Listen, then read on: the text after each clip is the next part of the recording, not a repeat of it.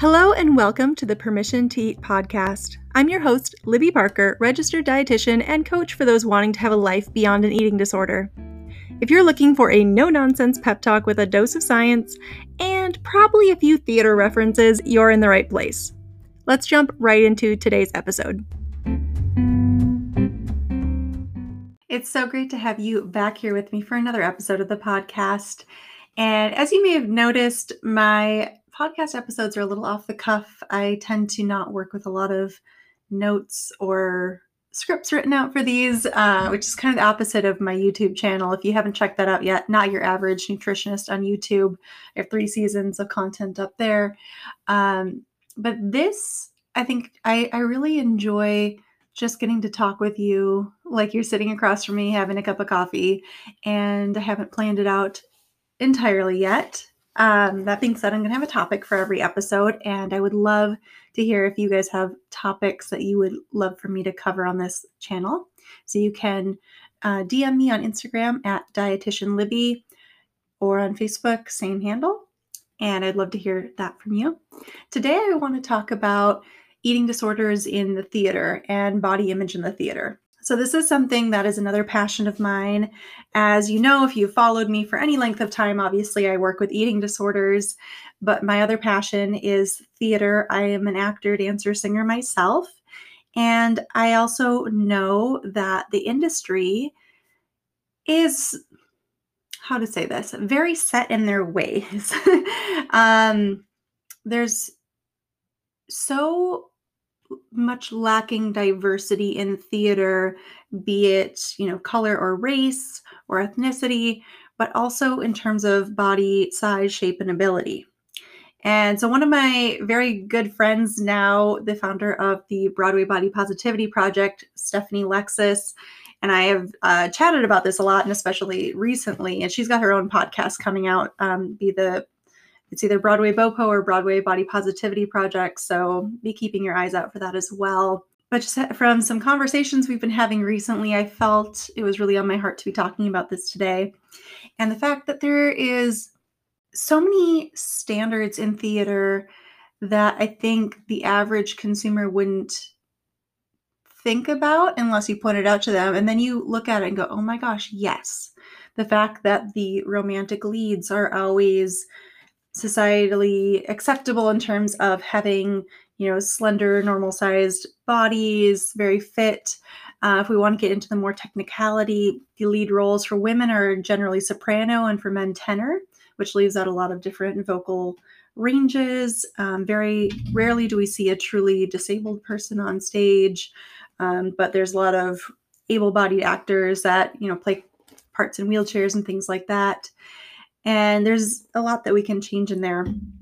But I really want to focus on the eating disorders and body image in theater, because of course that hits closest to home and with what I work with, and many clients that I've had that have struggled with having directors, casting agents, and what I think is most horrible is teachers and instructors tell them they either need to lose weight or they'll never make it in this industry because of their body.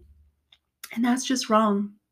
There are so many people I've talked to that have given up on their dream of going for theater or film or dance or things like that because they had someone who is in a place of mentorship, whether an actual college professor or similar, that had told them, you're never going to make it.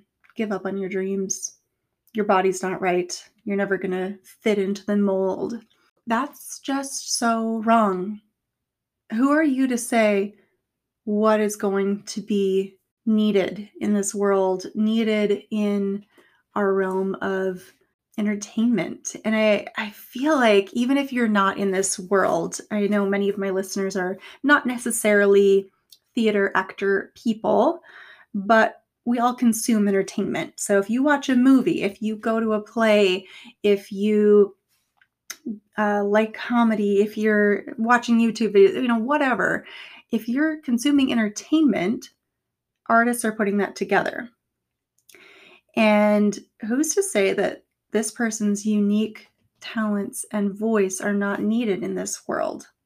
That should not be coming from an instructor who is there to teach and inspire people. So I just went off on a little bit of a tangent and a rant there, but I see that these comments, well, the person might be thinking, well, I'm saving them a lot of time, or I'm telling them something that's going to maybe help them in the industry, like, hey, if you lose some weight, you're going to get more parts or whatever. What they're doing is really solidifying that, being in a larger body or whatever is bad. And for many people that are, in this field, especially actors and dancers, but I would, gather all across a lot of other professions, especially in this performing arts world, they are developing eating disorders based on, oh, if I don't lose weight, I'm going to be cut from this program. I'm not going to be cast in this production, this dance. I can't fit into the costumes, whatever. And what starts out as a, maybe health kick, or I just need to lose a couple pounds to fit into the costume, keeps snowballing and turns into a true eating disorder that is an illness, a mental health illness that is so much harder to stop and is so dangerous for the body, all because the industry is not accepting them as they are. And that's just really hurtful, not only to the individuals, but to me, and the fact that something I love so much is continuing to perpetuate this stereotype that we need to fit a certain mold to fit in this world. And I say this from a place of great privilege, right? I acknowledge my privilege as a cis white hetero female in a societally acceptable body, and I am a soprano, right? So if I can be saying this when I could be the person that's, theoretically landing some of these roles, that goes to say something. I'm not standing here as some, bitter marginalized person. The fact that I can say this with my privilege really shows, I think, that the industry needs to change.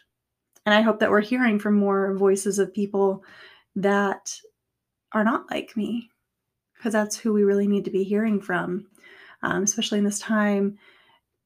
Black Lives Matter, although it was a big movement in the last year, Black lives have always mattered. People of all different races and walks of life have always mattered.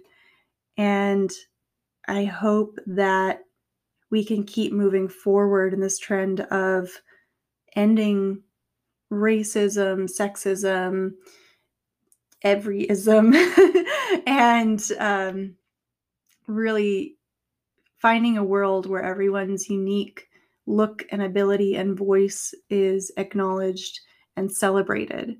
And that starts with you. Can you acknowledge and celebrate yourself? Because you are bringing a unique voice, look, perspective into the world. And I know that many of you listening to this podcast don't think as highly of yourself as you probably should. And I hate using the word should, but in this case, I think it fits. You are awesome. You're listening to this podcast. I know you're awesome. And I want you to start owning that, because when we're ashamed of ourselves, that's what allows all of this to grow and fester and turn into things like eating disorders. We really ruminate on them in a self-critical manner, and we start to believe all these negative things. And that makes it really hard for us to speak up. So today I want you to look at, who are you? How are you unique in this world? What do you have to share and offer? And don't shy away from it. Write it down. Share it with somebody. Even if you're not in the entertainment industry, I know I started on that trend, but this is for everyone. We all have something unique to share, and the world needs more of what you love put out there. So I know today's episode is a little different than what you were probably expecting, but it was really just what was on my mind this week. And there will be a lot more in the future on eating disorders and health in the arts. This is a big sub niche of mine. If you didn't know, Besides being a performer myself, I write for Backstage Magazine online. I have an online course called Whole Health for Performers that hopefully, knock on wood, will be coming to a university near you in the near future. We've got some projects in the works that I can't say too much about yet. And I work with performers one-on-one.